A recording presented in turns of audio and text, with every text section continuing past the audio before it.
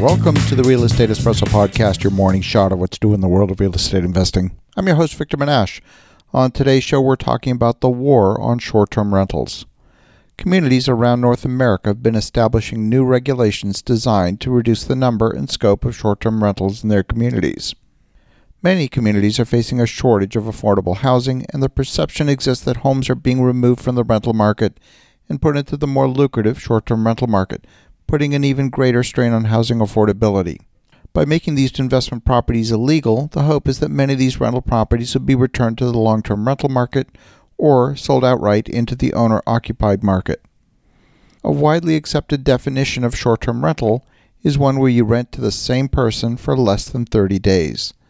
Many cities have put restrictions on short-term rentals and limited them to owner-occupied properties. So if you've got a spare bedroom in your principal residence, you can rent it out. But if you've got an entire apartment and you don't live there, that's illegal.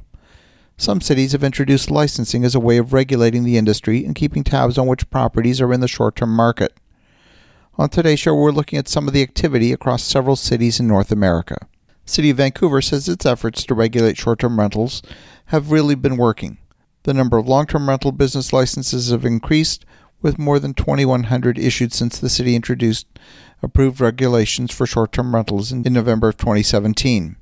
The active short-term rental listings are down to about 5,000 compared with more than 6,600 when the regulations took effect last September. More than 2,000 unauthorized units that were taken offline have not been relisted, and of the 2,000 units, 300 have been returned to the long-term rental market. In Austin, Texas, whether renting out an entire home, an apartment, or a bedroom for a single day, the law requires the owner to register and license the property as a short-term rental business with the city. The city counts 2,500 licenses across the city, but a third-party firm working with the city has reported over 10,000 properties advertised as short-term rental units. A San Francisco-based firm called Host Compliance has agreed to provide the Austin Code Department with the location and advertising data on 3,500 of the more than 7,500 unlicensed short-term rentals. It's anticipated the city is going to begin a crackdown on illegal units throughout the next several months. The city of Nashville is undergoing tremendous growth, with about 120 people a day moving into the city. That's putting a lot of strain on housing supply and housing affordability. They implemented new regulations at the city level, which were then subsequently blocked at the state level. And 1 year after state lawmakers blocked the city's plan to phase out non-owner-occupied short-term rentals, the City of Nashville officials are revisiting not only where rentals can operate through their zoning ordinance, but also increasing the annual permit fee by a factor of 6.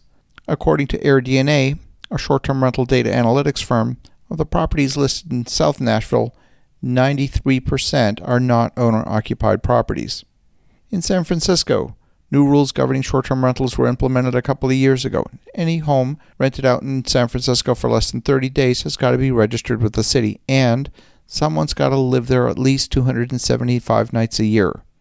An NBC News report suggests that 45% of the short-term rental applications are now being denied for what appear to be false residency claims, in which the applicants falsely state that they have their primary residence in the home.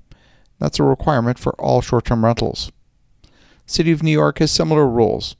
Again, they only allow it in owner-occupied properties, and as part of their enforcement action, the city has issued subpoenas asking for lots of data from Airbnb. A total of 4 subpoenas have been issued.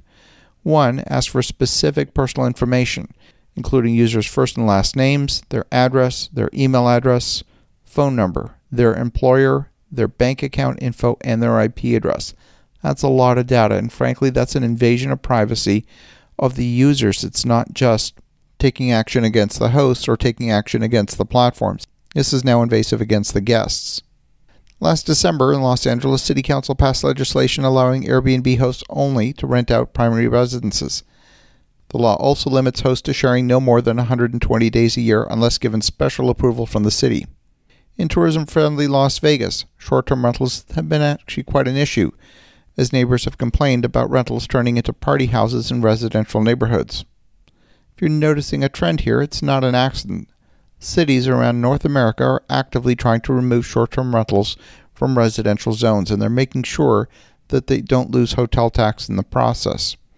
If you're contemplating making investment in short-term rentals, you definitely want to know that your city has completed the regulatory process. If not, you're taking a huge risk of the rules changing after you've made a significant investment.